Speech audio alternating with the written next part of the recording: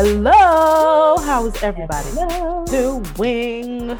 Hey, friends. Yes, hello, friends. It is another episode of Tinseltown Tea coming to you live from Los Angeles, where I and Corey, wonderful co host, is joining you, and we're bringing you another episode where you join us on our journey into the writer's room. And of course, we make sure we highlight the news and entertainment, but we're going to focus on, of course, Black and Brown entertainers in the industry, whether they're writers, directors, Yes. graphic designers, everybody is going to get their love. We're going to go over the top news. We are going to have a really fun episode because this week we're doing a movie review.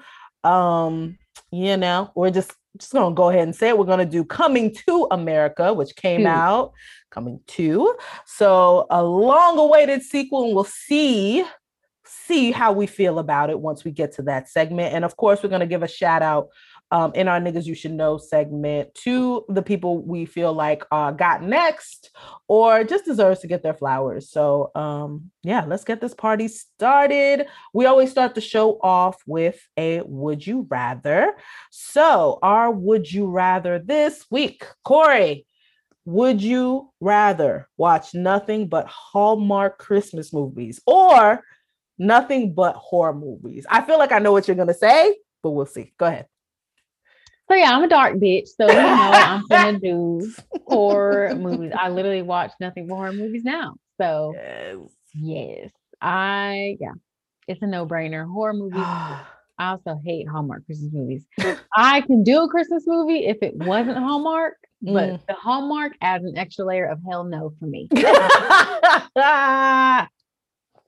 What about you? I'm pretty sure I know what you're gonna say. Yes, I am a scary bitch.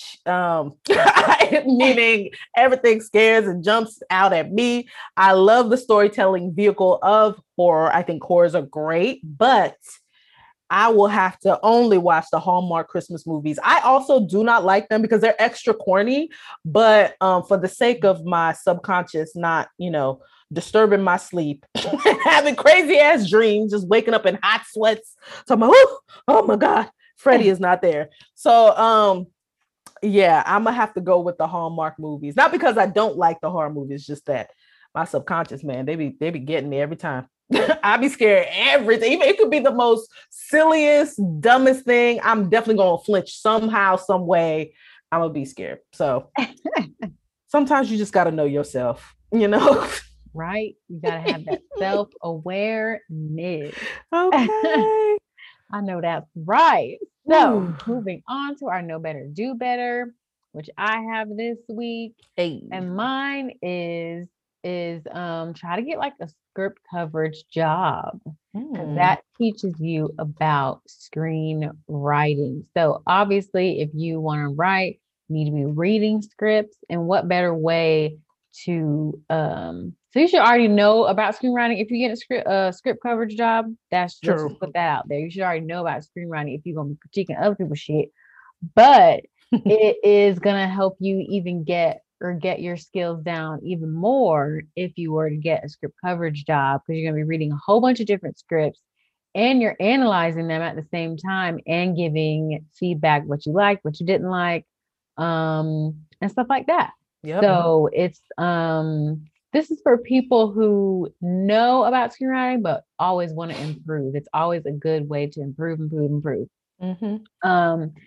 With that being said, I mean it's I don't know how easy it is to get a script coverage job these days, but it is something. So let's say you want to find like an extra job or something. I know with like these screenwriting competitions, sometimes they hire freelance script coverage peeps to do their coverage for them. So look into stuff like that.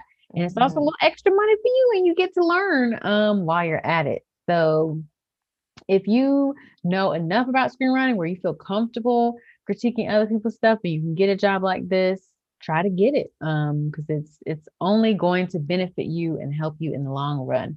Reading all these scripts, whether they're good or bad, reading scripts is the name of the game when it comes to improving your craft and being serious about your craft. So yeah, that's my know better, do better. Amen. Ashe and amen. I agree with that. And yeah, if you can, again, if you can find those jobs, do it. You can get paid to do what you love, looking at the scripts and understanding and analyzing, and it just a better way to practice your muscle and also get paid. Hallelujah. Let's get these checks, please. Okay. Oh, please. Whew.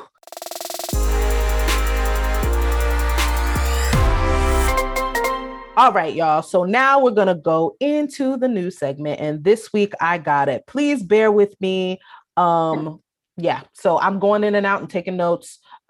So just a quick reminder to all of you that we get our news from Shadow and Act. If you don't know what that is, it is a trade publication that focuses on the entertainment industry, but highlights Black and Brown creatives doing their thing. Shout out to Shadow and Act. Hit them up at shadowandact.com.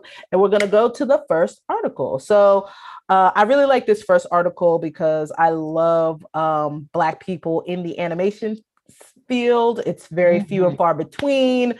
Love the Boondocks and all that. But news out of Netflix. So Yasuki is the first look. Netflix anime stars Lakeith Stanfield as character based on First Black Samurai. That's the headline. And so this article is from Trey Mangum. And I'm excited for this. So Netflix has dropped its first look images and the premiere date for the anime series Yasuki, featuring the voice of Lakeith Stanfield in the lead role. The series is from, the series words, I have them, is from creator, executive producer, and director LaShawn Thomas. And it's also in partnership with Japanese animation studio MAPPA, director and animator Takashi Kiyoki, forgive me, please, sir, and Flying Lotus. So here's what the log line is, just the background of the story. In a war-torn feudal Japan filled with mechs and magic, we're going to get it together, y'all, I promise. The greatest Rowan never known, Yasaki struggles to maintain a peaceful existence after a past life of violence. But when a local village becomes the center of social upheaval between warring Diamo, Yasaki must take up his sword and transport a mysterious child who is the target of dark forces and bloodthirsty warlords. Wow. This is all right. This is from Thomas, who again is the executive producer and director. This is a serendipitous nature. There is a serendipitous nature about this project. How an African-American man goes to Japan to live and work against the very best in Japan's and best in Japanese anime to create an anime about an African who goes to Japan to live amongst the Japanese elite and become a warrior. Part of me deep down feels I was meant to create this adventure series with MAPPA, Flying Lotus, Lakeith, and the rest of this talented team. So this is fascinating. I think this is cool. It says this will be a 6-episode season and it will drop April 29th, 2021. They have some really cool images here that you can check out. It definitely looks like a traditional anime that you see all over the place. Well, now all over the place. When I was growing up, anime was few and far between. And if you was watching it, you were a nerd. But now it's all the rage. Yeah, now it's all the rage. If you're not watching anime, you ain't shit. I'm like, oh, okay, well. Now I know. So yeah, congratulations to LaShawn and Lakeith Stanfield. Check it out. I believe LaShawn was a part of the Boondocks the first time around. But gonna double check that before, don't hold me to that.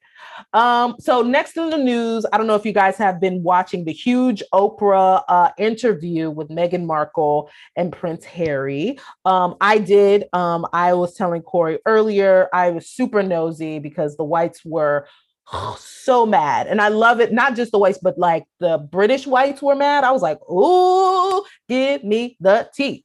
So one of the main pieces of information that came out from that was that Tyler Perry offered Prince Harry and Meghan Markle security following their move to America. So I remember watching the whole interview like yesterday. It's on CBS.com if y'all want to check it out late. But yeah, this surprised me for sure. And the internet responded. They love it. So Oprah's shocking interview with Meghan Markle and Prince Harry, of course, is making the rounds on the social media. And a lot of people are shouting out Tyler Perry because he's caught up in the midst of the drama in an interesting way. So in the interview with Oprah, Meghan revealed that Perry offered his home and security to the family following their move to America. This revelation was just a handful of many of the surprises for the viewers. So other moments in the interview included Markle's revelation of having suicidal thoughts, which was really sad while she was pregnant, and conversations in the royal family in regards to how dark Archie's skin color would get. But you know, racism, it's alive and well with us now. True to form, Twitter came to the rescue with reactions following the Tyler Perry revelation. At Israelis Real, who is going to play Tyler Perry on The Crown? I know that's right. I would love to see that. I love The Crown too. I would be, come on with it. Madea. Okay. You know what? They would be good if they brought Tyler Perry. Okay. That would be a big flex. They can't afford him. Honestly. Like, honest to God. Okay. So yeah, there's a whole list of tweets. Another tweet by the lead name is Montana, but it's at unserious_M. Tyler Perry's next movie, Medea's Royal Protection. Now we can do that. I agree. I will be there. I will be there. So yeah, y'all were cutting up with that, but if you get a chance, watch it. If y'all are watching, Ernie is in the background cutting up, which of course I love Ernie. Creeper. He's literally in the back staring, and I'm like, what do you want? I love him. He's so cute. But yeah, so check out the interview if you can. It was an interesting revelation, and of course, racism. We see you. We've been seeing you, and I'm really glad that Prince Harry and Meghan Markle are thriving here back in the States, and they got the security they need. Woo! There you go. Oh Lord. Okay. Next in the news, Wendy Williams confused Tia Mowry for Tamara during an interview. This article is by Brenda Alexander, and this was posted March 8th, 2021. So Wendy Williams is catching flack for confusing the famous Mowry twins, Tia Tamara. While Tia appeared on the show for a recent interview to discuss her Netflix comedy Family Reunion, among other projects. On the show. Williams let it slip which twin she was speaking with. Whew! She asked Mowry Hardrick, Hardrick about her time as a talk show host, despite Tia not having the role. Tamara, however, spent 7 years as a co-host on The Read, but she was talking to Tia, who was on The Game. So different twin. And she responded, "Did you like being a talk show host?" she asked Tia. Luckily, Tia didn't take offense and quickly cleared things up. "Did I like being a talk show host? Wait, how? That's Tamara. I'm not a talk show host," she said. "Wendy, you have known us for so long. You know Tamara is the one with the mole, and I don't have on a mole." Fans took to Twitter to blast Williams for not knowing which twin she was speaking with. Ooh, child. That is ghetto. Girl. Ooh, on Twitter at job. Truly. Your show and interview people. Like, truly. Who talking to. Oh God. It's research. At Lady Bridge, she said, "At Tia Tamara, at Tia LOL. Tia, we are still laughing. Wendy Williams thought you were Tamara." Then she said, "I don't know, LOL." That was so funny. Sis, and then at Grouchy Before Coffee. That's a great handle. Wendy is so damn embarrassing. Tia wasn't on The Real. That was Tamara. Where is Norman when you need him? They need to give her an earpiece to stop her from saying stupid things. Well, that's very true. Okay, they went in. Williams has stated multiple times that she loves Tia and Tamera, so that the mix-up could have been an honest mistake. So, yeah, they went in on her, but yeah, you gotta research and make sure you talking to the right twin now. Come on now. I just don't know how that could be an honest mistake. Like you're not, you're talking to Tia. Mm-hmm. You definitely do.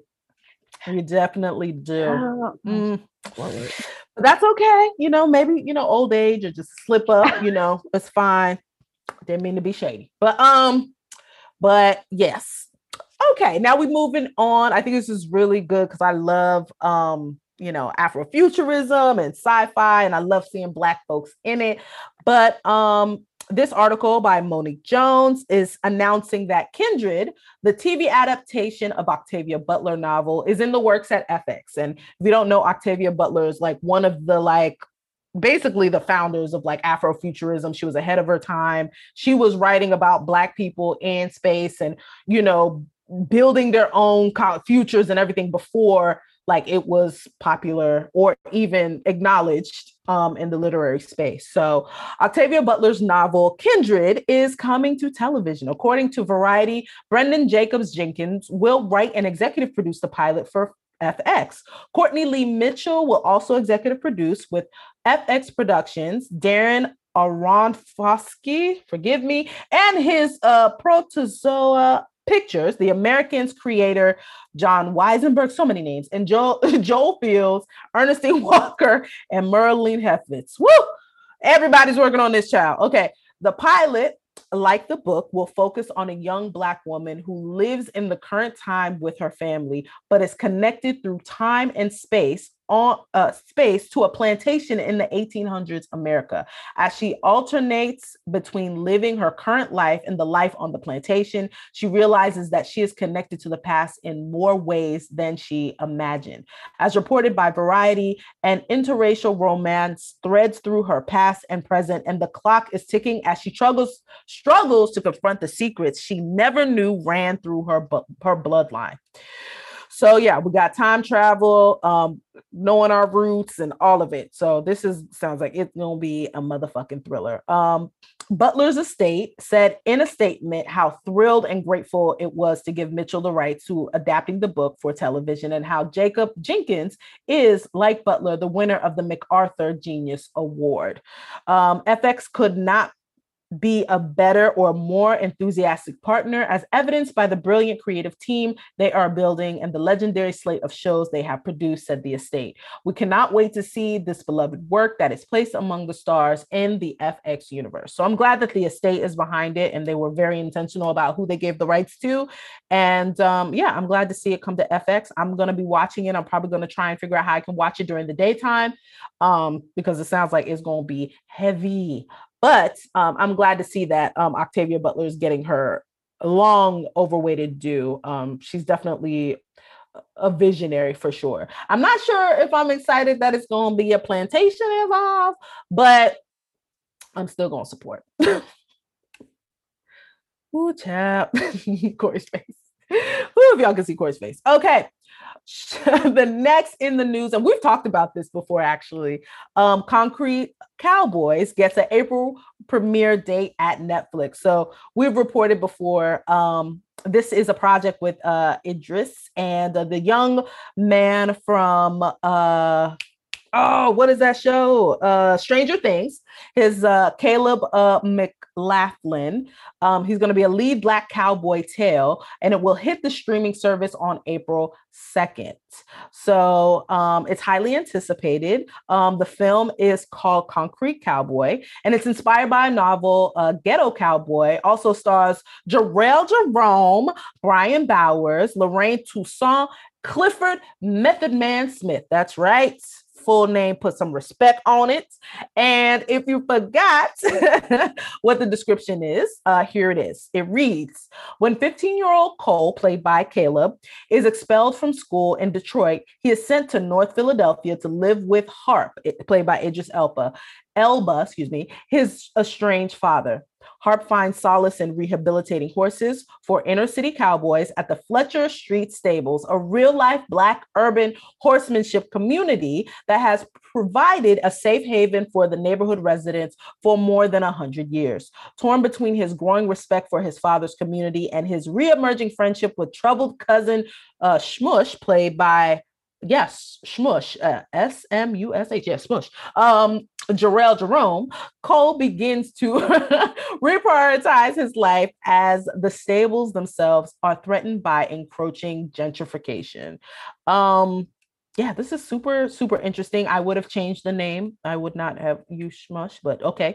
Concrete Cowboy is directed by Ricky Stubb and was written also by Ricky Stubb as well as Dan Walser. It is produced by Tucker Tolley, Lee Daniels, Idris Elba, Dan Wassel, Jeff Waxman, and Jennifer Mandaloff. So I'm excited for this. I've never seen a story like this, and it's based on a real life story of a basically urban cowboys in Philadelphia, and it's based on the book, which is based on real life. So I think this is super interesting and an interesting perspective, and I cannot wait to see this. Yeah. Oh, Corey, I cannot hear you. Yeah. There we go. Awesome. All right. Last in the news. Last week we also reported this about the ABC project Queens, which was starring Eve. Well, it has, I think since we reported that, it has 2 new stars, Natari Naughton, who, if you don't know her, she's in Power. And of course, 3LW. Haters, they gon' hate. And hey, with the list. That song was fire. I don't care what anybody say. So big news is that Brandy is going to join the cast as well. So the pilot is written by Zahir McGee and tells the story of 4 estranged women who reunite in an effort to recapture their fame as 90s hip hop group Nasty Bitches. McGee and Sabrina Wind will executive produce along with ABC Signature. So Brandy will play Naomi. As reported in Deadline, quote, 20 years ago, Naomi was better known as Explicit Lyrics, the highly skilled musical engine of the Nasty Bitches. A true artist with boundless musical talent, Naomi was certain she'd go on to mainstream success after the group's demise. She hasn't, singing and playing her guitar in crappy dive bars where all people want is her old persona. When the group gets back together, Naomi is reunited with the only man she ever loved, the rival bandmate who stole that man from her. Woo. But what Naomi wants more than anything is to build a relationship with the daughter she was never really there for, if she only knew how. Okay, layered character. So I'm excited to see Brandy a part of this. And of course, all of the leading ladies here are not only great actresses, but they have musical backgrounds. So I can't wait to see what they do. I'm sure that soundtrack better be fire. As better. I mean, if you're gonna do it, then motherfucking do it. Okay. So yeah. So with that, that is the end of our news. We're gonna take a real quick break, and we're gonna come back with the main segment.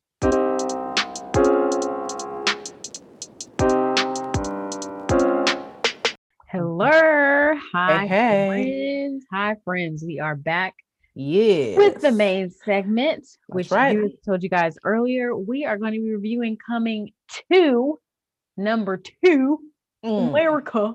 That's right. The sequel to Coming to America, which came out in the 80s, I believe. Yes, ma'am. Yep, came out in the 80s, and they are starting to do a sequel 500 years later.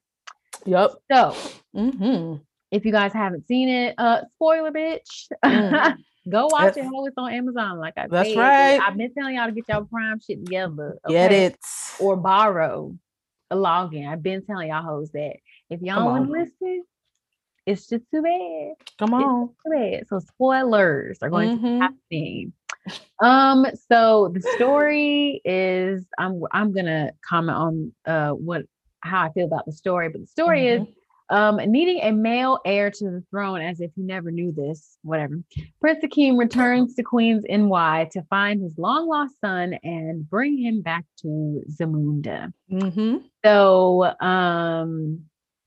yeah, that's the log line, basically the story in a nutshell. Yep. It stars, let me go ahead and pull up this cast list for y'all. Right. I mean, mostly everyone came back. The only person that I did not see was Prince Akeem's mom from the first movie. So I don't know if she is no longer with us or she didn't come back. I'm not too sure, but that's the only person that I feel like was missing. So yeah, everyone came back. Eddie Murphy came back. Arsenio Hall came back. Shari Healy came back. Who else? James Earl Jones came back. Even Garcelle. Yes. Thorn and Flowers looking the same. Right, looking the damn same. Like, what's wrong with you, sir? They even had Garcelle.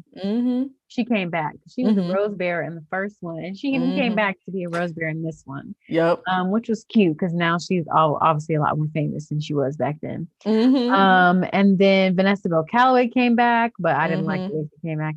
And then John Amos, who played Lisa's dad, the owner of McDowell's, not McDonald's.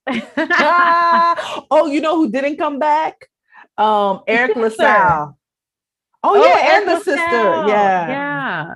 So those three. Eric LaSalle. I mean, I guess he doesn't have to come back. Yeah. The storyline, it wouldn't make sense. Little ass. But yeah, her little sister was not there either. Yeah. God, I enjoyed her in the first. She was funny. She was me and I was her. So yeah, definitely missing those two ladies. But yeah, so if you guys have seen it, I mean, I'm sure you guys have heard about it.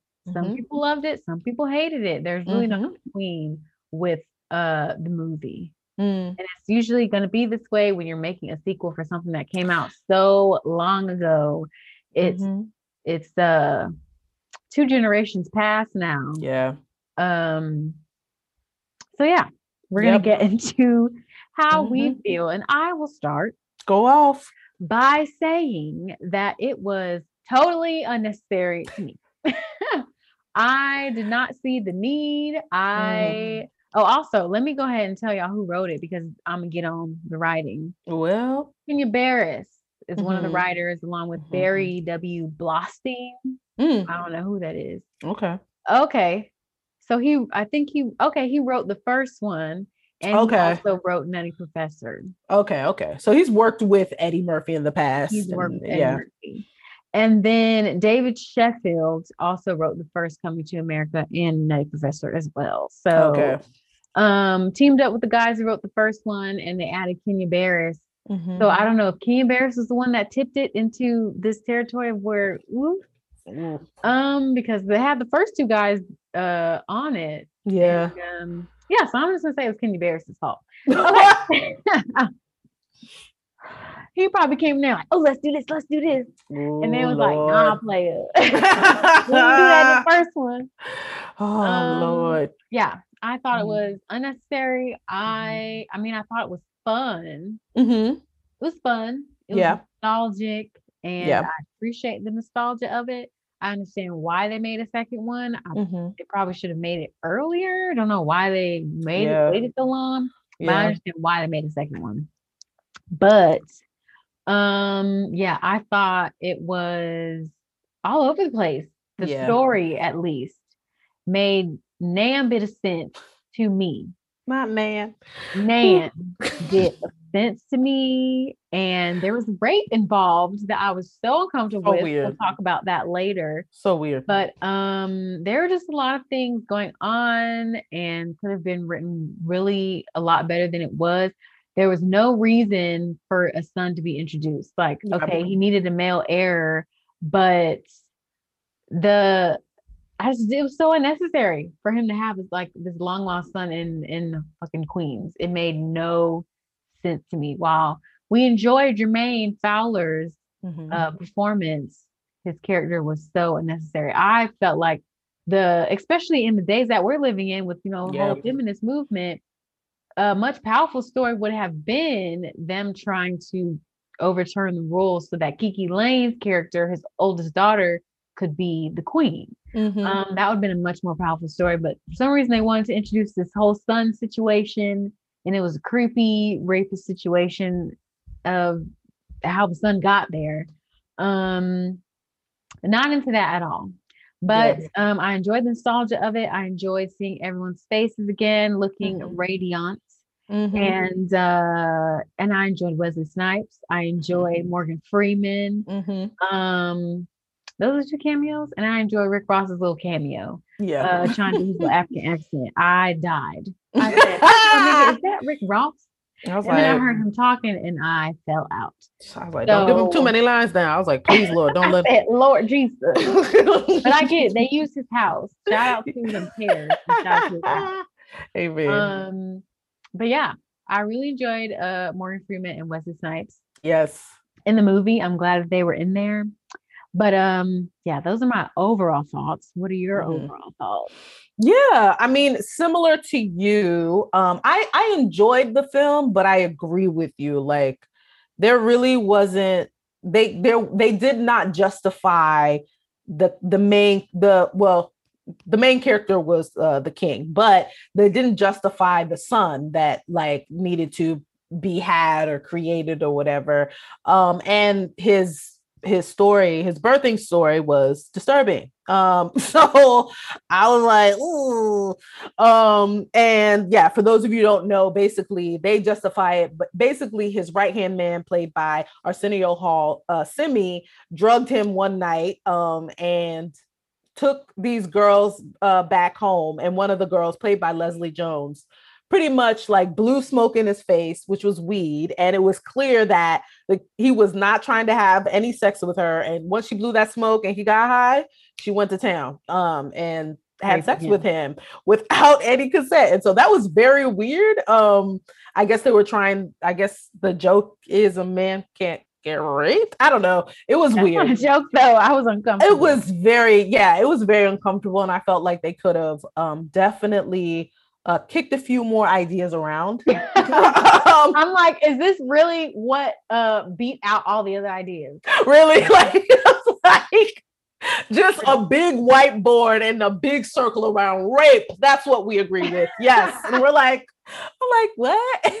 Like, yeah. So just like Corey said, they could have focused more on the storyline of having his oldest daughter trying to fight, society and the laws and the approval of his father, played by James Earl Jones. They could have had a firstborn, like he could have just been born with him and Lisa. You know what I mean? Like he could have just been there because and not felt like he wanted to be the king or whatever. Felt like he had a different calling or wanted to do something else or been a fish out of water, like all these things. I mean, they kind of went with the fish out of water when they brought his whole family back to Zamunda.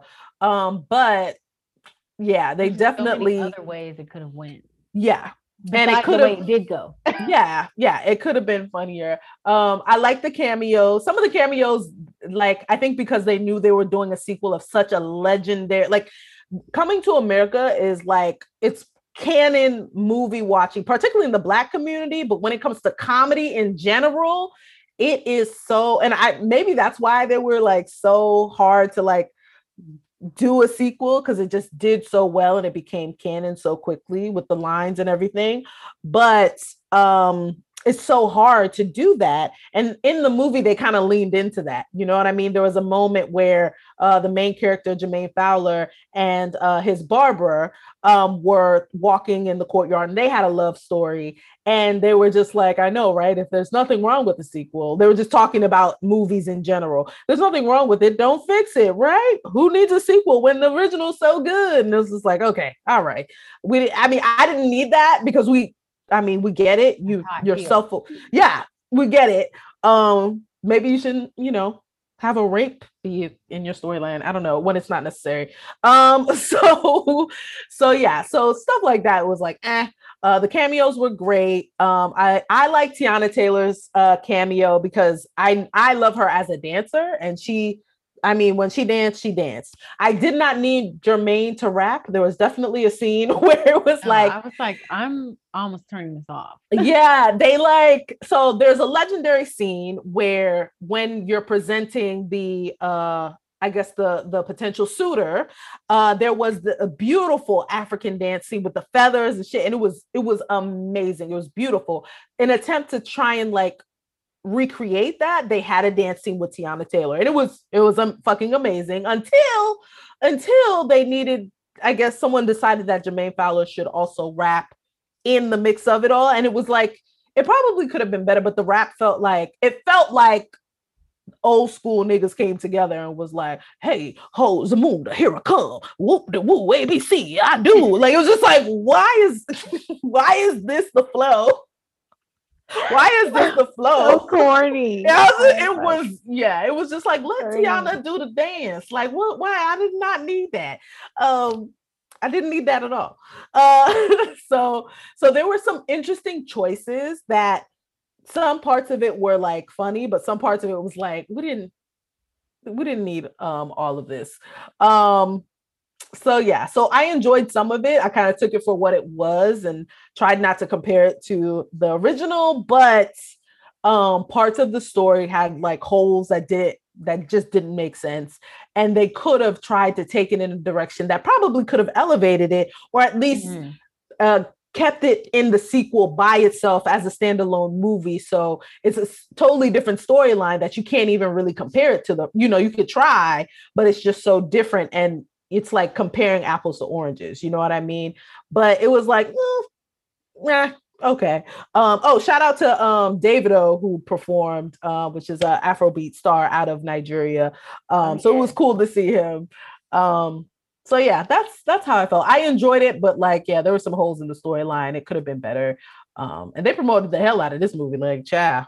Yeah, they really did. I did appreciate though the scene with Lisa, which was his wife.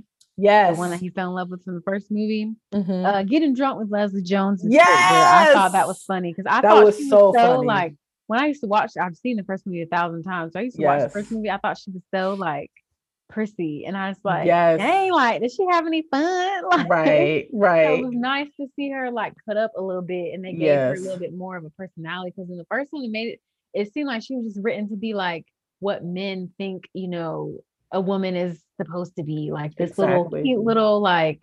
I kind of hated the way her character was written in the first one, so you can tell that this one is more of a new age, right? I guess. They were trying. They were trying, and they gave her character a little bit more of a personality instead of this like, it's her character. I feel like in the first one was kind of one-dimensional, in my opinion. But I enjoyed that scene. I thought it was funny and cute. Yes. To see her cutting up like that. Yeah, that was. Anyway, so we talked about story. Yeah, we both agreed that it just, the way that they decided to do the story made no sense. Yeah. There was just, I don't understand how that idea won over all the other ones. I don't know if they had a group of people deciding on this story. It just, with all the people that were involved, I'm sure in making this movie, Eddie Murphy and all the other actors that were even involved in it, I don't know why everyone was like, oh yeah, that is the one. That's the one. Is the story that yes. Like what? I don't understand. Yeah, it was not a good choice on their part. That was like, no. Yeah, it just didn't make any sense. Like, it just genuinely didn't make any sense to me. And I know I'm not the only one, because my sister wasn't even watching it, but I explained what happened to her. She's like, that don't make no fucking sense. Like, she's like, that doesn't even make sense. So yeah, I think story-wise, I don't know. It's not like they rushed. It's not like they didn't rush. They did not rush. They did all this time. They did. And they had, the one thing I did like was, I guess the pacing of it. I enjoyed kind of the going back and forth from Zamunda to the United States, which in real life, visas, my God. But just like the process. Jesus. But you can't just land here. Come on now. But I did like sort of like the journey. I guess we're following him going back, getting his son, him going back to Zamunda, trying to like, you know, assimilate as much as possible, kind of trying to figure his way. One funny scene, which I think Leslie Jones again did a really great job, was the bathing scene where they're like, yeah, as a prince, you you get bathed, and you know, the women clean you thoroughly, if you will. And she basically like told her son, like, yeah, go take a bath. And she was in this huge bathing pool, and this fine ass man came out the water because he thoroughly cleaned her. I was like, well, I know that's right. Yes. That's right. That's correct. Excellent. I want more of that. So yeah, despite the fact that she was essentially playing a rapist, I think Leslie Jones had great comedy timing, and she was fun to watch. There was a scene where she was at the table and they were all kind of being awkward, and she was just like, so is anyone going to tell me why these mashed potatoes are black? And Lisa was like, that's caviar. And then she turned to Jermaine Fowler, like, in like the timing was great. She was like, you know, you got a cousin named Caviar. And I bust out loud. They went to the same scene. Next scene, I was like, I know you put that in there. There's no way that was in the script, because I was like, I know the timing and everything. And another point, actually, Corey made this earlier. A lot of the cameos were fun. One of probably the best cameo in there was Wesley Snipes' character. He played General Easy, and there was an opening scene where he's coming in basically to present his son to marry the Zamundan princess, which was the oldest daughter to Prince Akeem. And when I tell you the choreography just to introduce this motherfucker, his braids was like extra intricate. I mean, they had the extra swerve in the cornrow. I don't even know if it was a cornrow. It was a special braid. I ain't never seen. I was like, this is going on with it. I was like, I gotta research that. It looked great. And then he came through, the way he walked through out of all that choreography, it was the silliest shit. I laughed so hard. And they had comedian Michael Blackston introducing him. It was the most ridiculous shit. That, to me, I bust out laughing when I saw that. So throughout the whole thing, I think Wesley Snipes did like a really great job. And he was hilarious. Yes. I definitely enjoyed him. I love me some Wesley. Yep. And he looks great. I don't know how old he is now, but he looks great. I was like, okay. He did. That's a melanin. He did look good. Me young Wesley in this movie. So yeah, definitely enjoy the casting of Wesley Snipes in here. Yes. I've always thought he was super talented. Like I said, loved Morgan Freeman's cameo. It was so out of nowhere. Yes. But I was like, yes. I love Morgan Freeman. And he had a blooper at the end, which had mine, because I'm like, so Morgan Freeman messes up. Oh my God. Like, what is this? And I stand. It was so funny too. It's funny that you mentioned him going back and forth between Queens and Zamunda, because I'm trying to think why they did it. I'm guessing that they did that because they wanted to make a reverse Fish Out of Water story, right? Because the first one was a Fish Out of Water story for Prince Akeem being put into New York and Queens of all places and figuring shit out as a broke nigga when he got money. So I guess they're trying to make an opposite Fish Out of Water story with the son. Yes. Broke going into money. It's like the reversal and going from Queens to Zamunda. But if they really if they just were so desperate to do that type of story, we got to come up with something better than Agreed. Agreed. We just we got to do better. We got to do better. We got to do better. And I will keep saying that. No, sir, and no, ma'am. Yeah. No, I agree. Yeah. I think they really just wanted it to be a reverse Fish Out of Water story.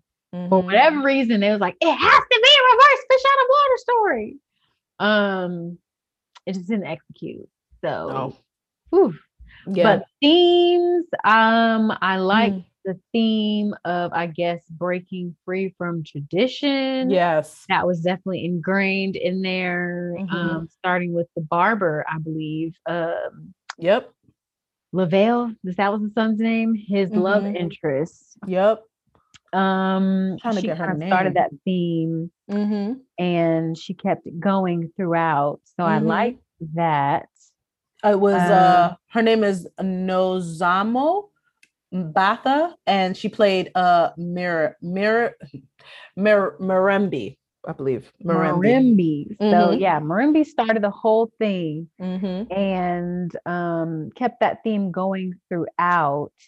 So I enjoyed that theme just because, you know, this is a movie that came out ages ago now. Yeah. Like it's been 2 generations that have gone through since this movie came out. So the world is vastly different from when this movie came out. So I think it was imperative that they brought up that theme of just like working for your tradition and like moving on to new and better teams. Because that's what happened in real life. Since it's been so long. But yeah, did you have any notes on like themes or anything that I mean, just to piggyback off of what you said, even like sticking with being authentic to who you are no matter what, you know what I mean, and following your heart, you know, it goes along with breaking tradition, because in the first one, you know, King Akeem broke tradition because he chose his wife. He wanted a wife who was not just going to do orders and just do all this stuff for him. He wanted someone who had ambition, who had a mind of her own, who was independent. That's what he needed.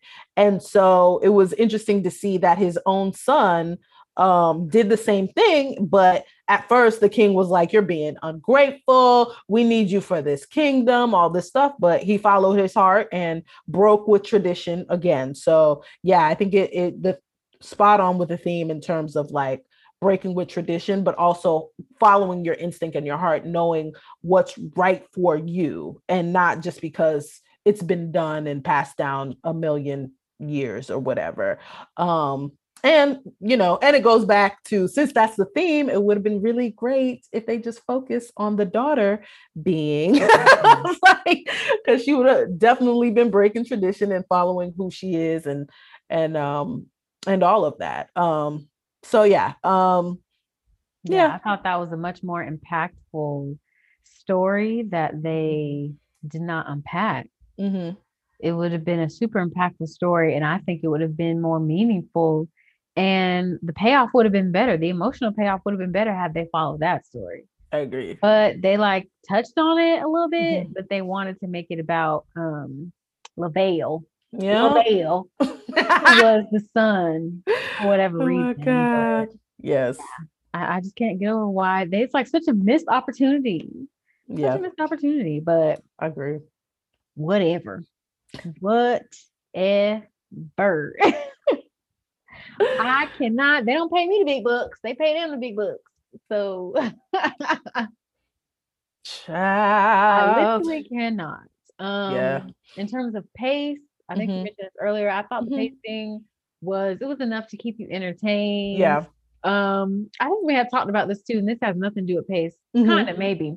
The whole funeral scene with Denzel Jones was a big no. Yeah, it was not. I was not into that. Like, why is this man laying in the casket and he live? He's alive. He talked about from the deathbed. So it's like, you know what? Let's have my funeral today. And like, while he's still here, I'm like, wait a minute now. Excuse me? Like, and it was just Morgan Freeman was the one who initiated, like who hosted the funeral pretty much. Oh my God. But I enjoyed Morgan Freeman, but did not enjoy what was going on. I was like, first of all, don't play with James Earl Jones like that. Like, I don't need him be laying in a casket like that, because that's not good energy. Y'all, they literally had him in a casket upright watching while everybody else was like performing for him. Right. It was very weird. I'm too superstitious for shit like that. I'm not gonna sit in no casket when I'm alive and well. And I'm breathing God's green air. Like, I'm not gonna sit in no casket like that. I'm sorry. I'm too superstitious. They shouldn't have had my friend up in there like that. But oh my God. It was kind of weird though. Because like all these random people singing while I enjoyed. I was like, what? Yep. They had En Vogue. They had Salt and Pepper. And then they had Gladys Knight. It was like, Although the choir was funny, I was like, they're funny. Yeah. But I'm going to die now. Like, okay. Literally, like James Earl Jones is like, well, I'm going to die now. Crosses his arms, closes his eyes, and apparently that's just how he leaves the earth. I thought his ass was going to fall forward. Right? Now that would have been funny as hell. I'd have been like, oh, that would have been funny. They had a little dummy doll come out, just his body bouncing around. Yeah, like, we're not gonna have real James Earl Jones fall on his casket. Absolutely not. The way he was leaning forward, I was like, "Is this what's going to happen? I don't like this." But I didn't know if that was supposed to be funny or a sad moment, because it was funny how he was like, "I'm just gonna die now." Yeah, that wasn't funny, but it was weird. But then Eddie Murphy made this little dramatic face, like he was trying to be all dramatical. So I'm like, is it supposed to be sad? I don't know. Yeah, it was a very weird scene. Still thinking and wondering why they decided to do that. I guess they just needed a reason to have in Vogue, Salt-N-Pepa, and Gladys Knight come perform for us. But they could have performed at the end, at the wedding. And this is a fact. But child, Midnight Train to Georgia. I say, all right. Not Gladys. Y'all didn't have to do Gladys like that. Did you have any other notes about pacing and stuff? No, I mean, I think that's pretty much it regarding pacing anyway. Yeah. Okay, and then characters. Ooh, I think we touched on characters. Yeah, I mean, go ahead. Yeah, like I said, I'm still sticking by my don't understand the reasoning for having the son being. I just don't understand, and I guess they needed a reason to put Leslie Jones in there, but they could have put her in a different way. There's thousands different ways. My girl's versatile. Okay, truly, she could have been put anywhere, and she would have sold a show. Okay, but yeah, I agree. I really appreciated like some of the like Tracy Morgan, legendary comic. Like, I'm glad that he was in it. I'm also glad that Luenell was in it. She played like one of Jermaine. She's so funny. Also, like she's been in the game for a minute. You know what I mean? So it's glad to see like her in sort of this, legendary sort of sequel and getting her shine. I needed her in a bigger role though. She's Agreed. She was hilarious. Trevor Noah's character, these are some of the side characters. He played this news reporter out of Zamunda. So that was a funny little like bit that they had. They even had Colin Jost, who played this like really racist interviewer who was interviewing Jermaine Fowler for a job. And it was the audience's first introduction to Jermaine Fowler and his struggle. So I thought actually that interaction was pretty funny as well. And if you don't know who Colin Jost is, he is a writer. That's okay. He's a writer on SNL, and he does the news update, and his wife is Scarlett Johansson. Lucky man. Yeah. Excuse me? Yes. I was like, yeah, go ahead, sir. He didn't even look fine enough for her. And I gotta look. He does. He looks good. I think he looks good. Colin Jost. Maybe I need to relook at him. I'm like, he did not remember him being that fine. I mean, she's okay. He's ridiculous, cute. But yeah, he's cute. No, not in the movie, though. But no, he's cute. He's cute for a white man. See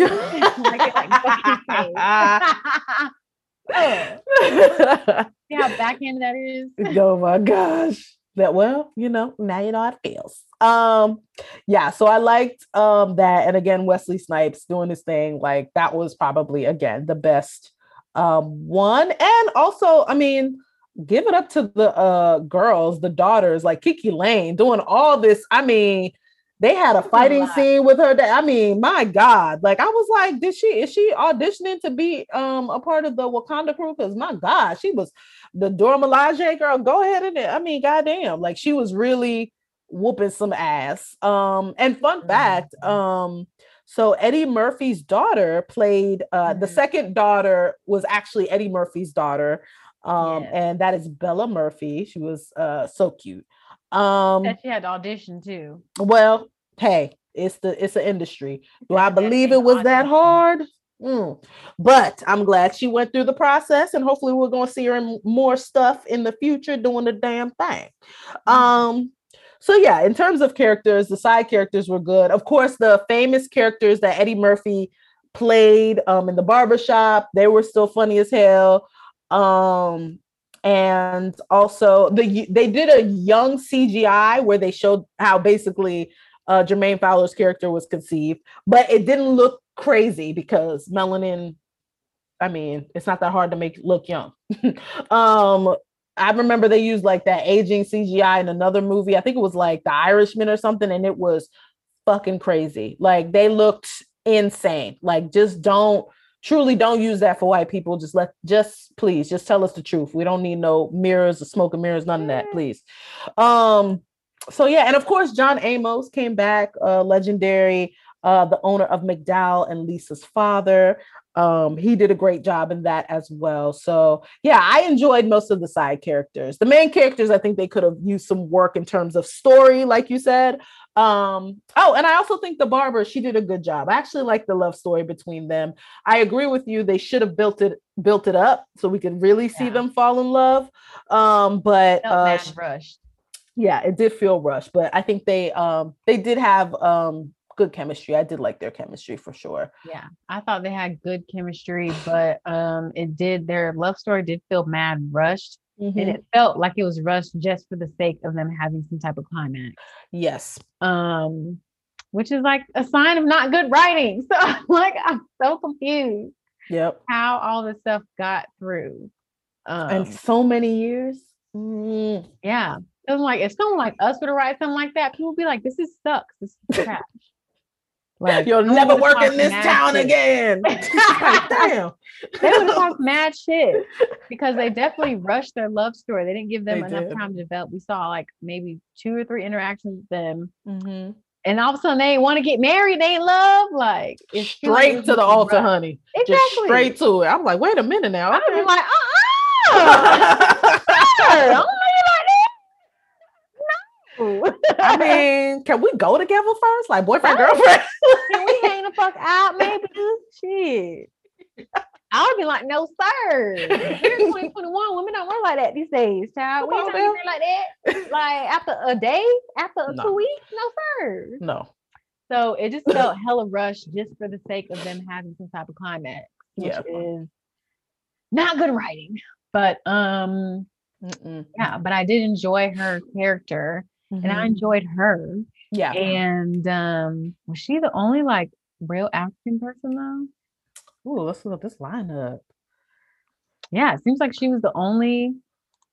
So I'm gonna talk about her later, but she's South African. Yeah. Everyone else seemed like they were. Oh, Rotimi. Rotimi. Yeah. His Americanized ass. Yeah. But very Nigerian. He's so damn light skinned. He was real light skinned in this movie with all that damn. I said, sir. No, absolutely not. Also Vanessa Bell Calloway looked the fuck the same. So beautiful. Wish that she would have had like a different role. They just had her barking. Like they brought her back for her to bark. And growl. This time she growled. I said, my sister's talented. Like she could be doing way more. That is funny. Yeah. But agreed. She could do way more. Even though I like the reference, she could have had another role for sure. Yeah. Like yeah. I guess I wish that they would have done more with their female characters. It would have been funny if she was the head of her kingdom and came back for revenge with her brother, because Wesley Snipes had to be in it. Like, come on, he's staying. If I had to pick somebody to leave, would not be him. Yeah, oh my god, she's more than capable of pulling off a role like that. She's so talented. I've seen her in other teams, so that would be my main critique is they could have done more with their female characters in this movie. Yep. Agreed. And that is why shouldn't have men only writing shit. Yeah, they made fucking Leslie Jones a rapist. Like they didn't utilize Tiana Taylor in the way that I felt like she could have been utilized. That's very true. Like they just used her to be like a sex symbol type shit. Mm-hmm. It's fine, but I felt she could have done more. Mm-hmm. We could have explored Kiki Lane's story. Like, yeah. I think that's my main gripe is that they didn't utilize their female characters as well as they could have. Yeah. they could have made better decision with the story. There could have been so many different ways that they could have taken this, and it just felt, it felt like a lazy decision to just be like, yeah, he was drugged and Leslie just hopped on and rode his dick even though he didn't consent. It was just like, come on, y'all. Right? Like okay. Like what? I'm like, I hate all of that. No. So yeah. And but like I said, you guys should definitely, like we always say, you guys should always definitely watch anything that we review. Absolutely. If you're into it, definitely give it a whole ass whirl, okay? Because you got to have your own, you got to make up your own decisions and make up your own critiques and opinions on don't just listen to us, child. But yeah, it's on Amazon Prime, and it is, I think it's worth the watch if you liked the first Coming to America. Because I actually heard that when Coming to America, the first one came out, everyone hated it. That's what I heard. I heard that at an initial screening, it got negative, like completely negative reactions from everyone. And its initial screening back when it first came out. So that's nice to see that it became a cult classic. And I've seen it a million times. Oh my God, me too. If you like the first one, then definitely check this one out. And if you haven't seen the first one, to any little chillins that's watching, I believe the first one is on Amazon too. So watch the first one and then watch the second one. See what you think. No, there was something about the first one that I really liked. There was a feeling that the first one gave me that the second one didn't. Yeah. It was like more, the first one felt, I don't know what it is, more like authentic. Yeah. And the second one felt very like theatrical and like trying to be over the top because I guess because of like just how long it's been since the first one and they wanted to like do the most. Yep. But definitely watch both if you haven't. If you haven't seen the first one in a while, rewatch the first one, then watch the second one. Either way, definitely watch it for yourself and see what you think. And then go on Black Twitter and see what Black Twitter thinks. You're going to have all types of funny memes and opinions. And if you're just feeling nostalgic, this is definitely going to kick that up for you because they brought all the peeps back. And added some familiar faces that we know, but just weren't in the first one. Yeah. So, yeah. Do you have any final thoughts on Coming to America? Yeah, I mean, just to piggyback off of what you said, it's a fun watch, but the story is just didn't make sense at times. But go ahead and watch it, and enjoy it for what it is. Yeah, and just have fun with it. But yeah, they should have fixed some holes in the story. There's some big old holes in there. But pay that no, never mind. Just go ahead and have a good time watching it because it still is a fun watch for sure. Yeah, like you're gonna have fun and you're gonna feel good and warm and fuzzy when you see all your favorite people. For sure. But yeah, let's just not encourage raping people. That's always gonna be my final thing is let's not encourage the drugging and raping of folks. We don't do that ever, nor do we do that. And not okay. Lord Jesus, not okay. Now I have to go on Black Twitter and see if anyone else picked that up this way. It's like y'all just going okay, all right. It's just us. Let's see the roles reverse. What if someone did that to me? That was crazy. The whole ass motherfucking rape. You know what I'm saying? So it was just like, okay, well, you the baby, come on back. I'm like, wait a minute. Like, first of all, bitch, like, you violated me, nigga. Like, you need to go to jail. Jail time. My God, it's not even funny. Like, I don't know. It's terrifying, but not funny, but yeah, let's not encourage rape, friends. Kenny Barris. Because I told you I'm placing all the blame on him because he is the only like new factor in the writing team. So I'm sure he was like, oh yeah, where fucking going with his fucking Fendi jumpsuits on? This nigga be stunting all the damn time. It'd be funny if he was the voice of reason. He's like, guys, I don't think we should. They're like, shut up, I'm putting it in there. Shut up, Kenny Barris. You're just here because we need your damn name. What is this? What is this? Cancel culture? Get the fuck out of here. We're putting the rape in. Like, what? That would be hilarious. I just want to know what happened in that if they were in a room, if they were at somebody's house. I need to know what the conversation was when they were putting together these storylines, child. I need to know. I need to know. Mm-hmm. But anyways, watch it. Yes. It's on Amazon Prime. Watch the first one too. Get those numbers up. I heard they had record-breaking viewership. Yeah.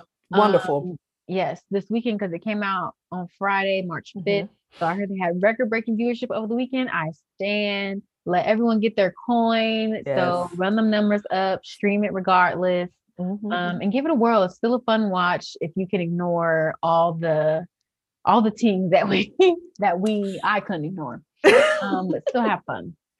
So anyways, with that, we are done with our review. Like we said, give it a whirl, and we'll be back with our last segment, which is our Niggas You Should Know. It's segment. We're back. Ain't black. Yes, stay black.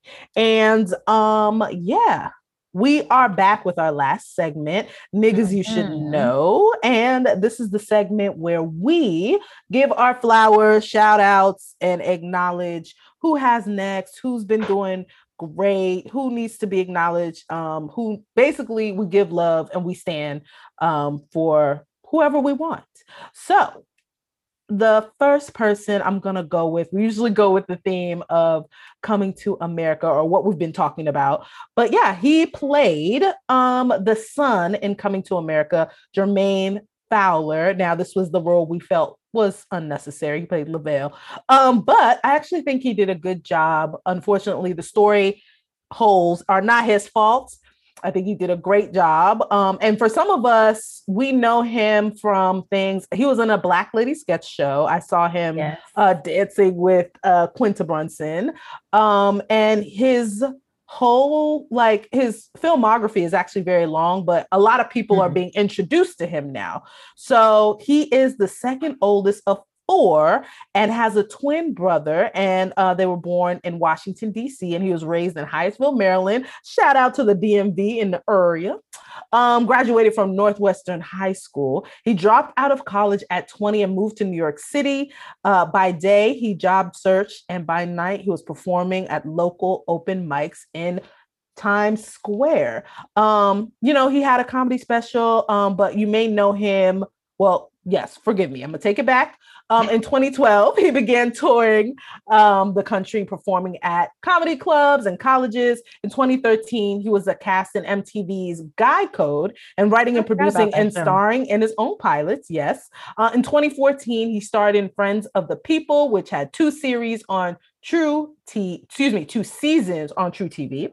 And in 2015, Fowler produced and starred in a debut comedy special, Give 'Em Hell, Kid, and he licensed to Showtime. So his filmography, again, includes Guy Code, The Eric Andre Show, Funny or Die Presents, Lucas Bros Moving Company, BoJack Horseman, which I love that show, Robot Chicken, Crashing, Family Guy. Come on with the voiceover checks. He was in Sorry to Bother You, opening act. And if you're watching closely, he was in Judas and the Messiah. So yeah, he's been working. I'm with those 2 credits with Judas and the Messiah, as well as Coming to America. I know that Jermaine Fowler is well on his way. He's been working for a long time. I'm really glad to see him get his shine, and hopefully there will be more large-scale movie comedic roles for him. He did a great job. It's going to go down in history, but I want to see more, and preferably in a storyline that doesn't have a huge black hole in the middle of it. So Jermaine Fowler, he is my nigga you should know. Yes, we cannot wait to see more of him. Yes. And, more roles where his mom is not a rapist. Yes. And where he's not rapping stupid shit. Please. So let's not do that. But we stand Jermaine. Oh, I loved him and Sorry to Bother You too. That scene is iconic with him and Lakeith insult complimenting each other. That thing was great. I love that. And I would love to do that with someone if anyone is down to do that with me. Oh, so great. Okay, so my news you should know is Nomzamo Mbatha, who played Jermaine's love interest in Coming to America. Very beautiful, very talented. Mhm. She has a very authentic and effortless feel to her acting. She doesn't feel like she Yes. was even trying in a good way. Mhm. So I stand. She's a South African activist or Mhm. activist. She is an activist, Yep. an actress and a television personality and Mhm. businesswoman in real life, not just in her role. She said she wanted to be a businesswoman in the movie, but she's a businesswoman in real life. So get on Period. coins. She was born in the Kwamashu Township. Well, come on. She has a degree in accounting. Okay. Well, come on. Auditioned for a TV show in 2012, started acting on Isabaya and became the main character of that show. I'm guessing it's a South African show. Come on. She was one of the top 3 finalists. Okay, so it seems like it's a show, The Search, some type of search show. Oh, okay. But she was top 3 finalists on that show. Go on. Shout out to her.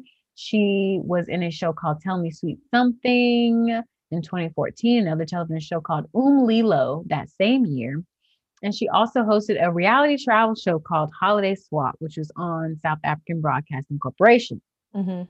And in 2015, she was selected to represent Neutrogena, being the first South African in that role. I know that. I mean, that's skin, Okay. honey. Can we break boundaries here? Can we Beautiful. break barriers here? Miss First South African to be in that role, I stand. Beautiful. And she is signed with a CAA Creative Artists Agency, recognized as one of the OK Africa 100 Women 2018 honorees by OK Africa, and she is a UNHCR ambassador. She has received an African Movie Academy Award for Best Actress in the show Tell Me Sweet Something, and she's a Goodwill ambassador for UNHCR. So nice. You stand. Okay. Go off. So she has credits. She has titles. She has all the teams, and we cannot wait to see what else comes from her career after having started this. I'm sure now she's open up to the American film world, and we'll be seeing her in a lot more stuff from now on. So remember the name Nomzamo Mbatha. Yes. And that's it. That's it, guys. We let you guys know what's going on with Coming to America. We gave you guys some news. Yes. We talked about Tyler Perry and Madea being security for Meghan Markle and Prince Harry. It had to be done. It had to be done. It had to be done. And we cut up as usual. So make sure you guys follow us on all the socials, Sense of Town Tea, on Facebook, on Instagram, on Twitter, all that stuff. That's right. And continue to engage, like, subscribe, comment, whatever the fuck. All the things that you can do on the social medias, do them, okay? Please do. Please do. Because we work hard to bring you guys a show every week. And shout out to Period Network, which is a network that we are on. That's right. And make sure that you guys check out the other shows on Period Network too. The link to the Instagram for Period Network is in our bio. Click, it's super easy. Click on our Instagram bio and check out the other shows on our network. That's right. And I think that's it. Is there anything I'm missing? Nah, you covered it all, friend. Perfect. All right. That's it. Y'all better go watch. Bring them numbers up, y'all. That's right. Period. Period. Who's that? Bye. Bye.